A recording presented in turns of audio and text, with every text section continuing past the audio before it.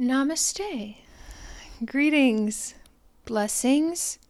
Hello. Welcome. Howdies from Amanda Holstein's 1,000 Serious Moves, coming at you straight out here from the land of East Texas, along the forests and the rivers.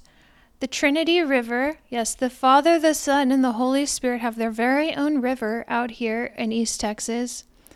There's lots of reptiles, lots of frogs out here in East Texas.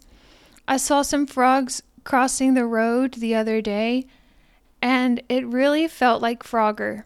It was really funny because I was driving and then the frogs are like crossing the road, and I'm like, y'all are so funny. And then I saw a fox, barely, and that's how I knew it was a fox, because I barely saw it. I was like, aha, that's what that is. So I'm just out here in nature, hugging oak trees and talking to fish and so on. I'm never alone. You're never alone. You're never alone. I'm never alone. I have plenty of people to talk to. I have my holy guardian angel. I have my ancestors who are always with me. I have literally the trees that surround me. Every blade of grass has an angel praying over it. I think that's in the Talmud.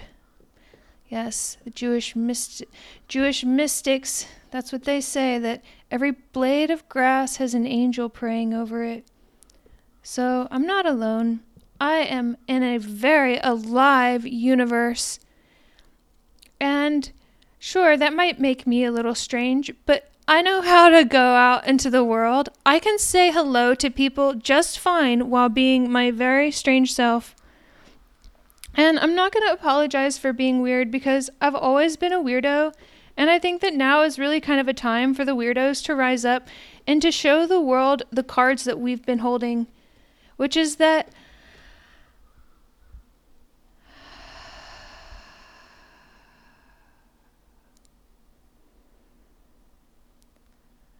I've really tried to play up like a party girl image for a while. And I do and have many times like to party. But I'm seeing now that that's not an essential characteristic of my being.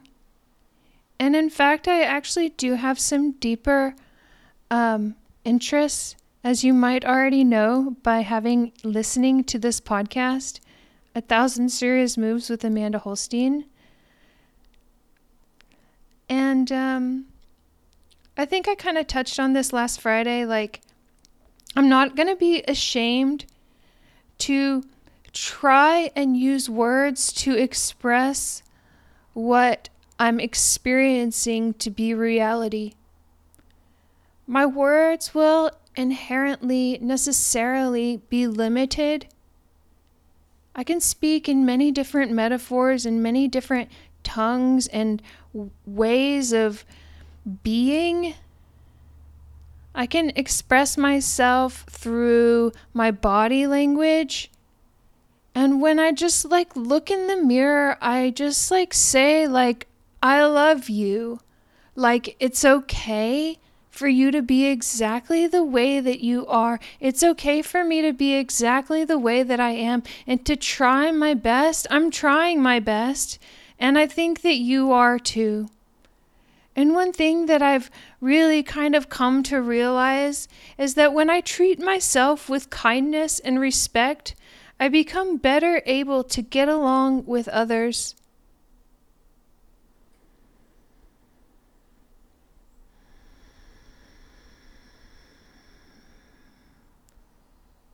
Discipline is self-care.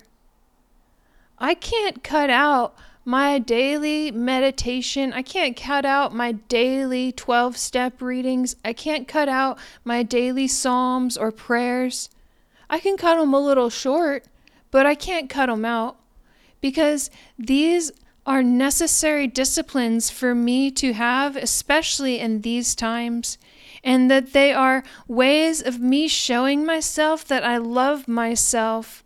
Because a good parent, a good guardian, doesn't just allow the child to just do whatever they want, whenever they want, and never allow the child to read or to eat a vegetable, right?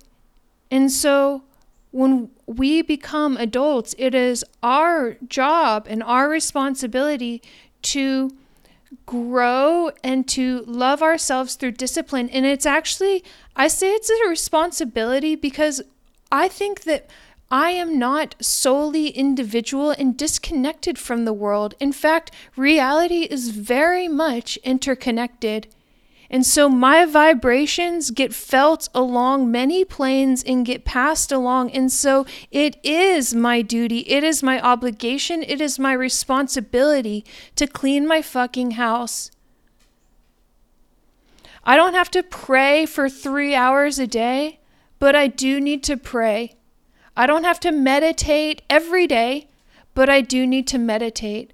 I don't have to have a smoothie every day, but trust me, all of these things are putting me on higher vibrations that are going to make me a more responsible, better contributing member of society, and also to love myself. And so then I don't want to be surrounded by people who don't love themselves and who don't take care of themselves, because if I'm around sick people, I'm going to get fucking sick.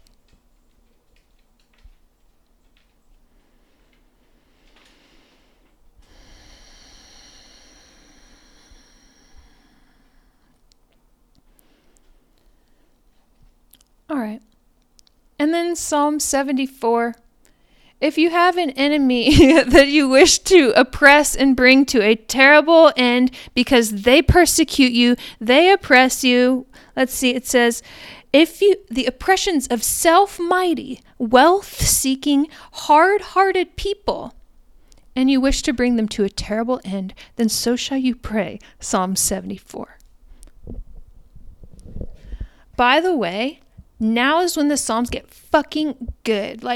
After Psalm 72, those are all classics for sure. But to me, this is where shit starts to get trippy and dope. So buckle up and enjoy, motherfuckers. O God, why have you cast us off forever? Why does your anger smoke against the sheep of your pasture? Remember your congregation, which you have purchased of old, the tribe of your inheritance, which you have redeemed, this Mount Zion where you have dwelt. Lift up your feet to the perpetual desolations. The enemy has damaged everything in the sanctuary. Your enemies roar in the midst of your meeting place. They set up their banners for signs. They seem like men who lift up axes among the thick trees, and now they break down its carved work all at once with axes and hammers. They have set a fire to your sanctuary. They have defiled the dwelling place of your name to the ground. They said in their hearts, let us destroy them altogether. They have burnt up all the meeting places of God in the land. We do not see our signs. There is no longer any prophet. Nor is there any among us who know how long. O God, how long will the adversary reproach? Will the enemy blaspheme your name forever? Why do you withdraw your hand, even your right hand? Take it out of your bosom and destroy them. For God is my king from of old, working salvation in the midst of the earth. You divided the sea by your strength. You broke the heads of the sea serpents in the waters. You broke the heads of the Leviathan in pieces and gave him as food to the people inhabiting the wilderness. You broke open the fountain and flood. You dried up mighty rivers. The day is yours. The night also is yours. You have prepared the light and the sun. You have set all the borders of the earth. You have made summer and winter. Remember this, that the enemy has reproached, O Lord, and that a foolish people has blasphemed your name. Oh, do not deliver the life of your turtle dove to the wild beast. Do not forget the life of your poor forever. Have respect to the covenant, for the dark places of the earth are full of the haunts of cruelty. Oh, do not let the oppressed return ashamed. Let the poor and needy praise your name. Arise, O God, plead your own cause. Remember how the foolish man reproaches you daily. Do not forget the voice of your enemies. The tumult of those who rise up against you increases continually.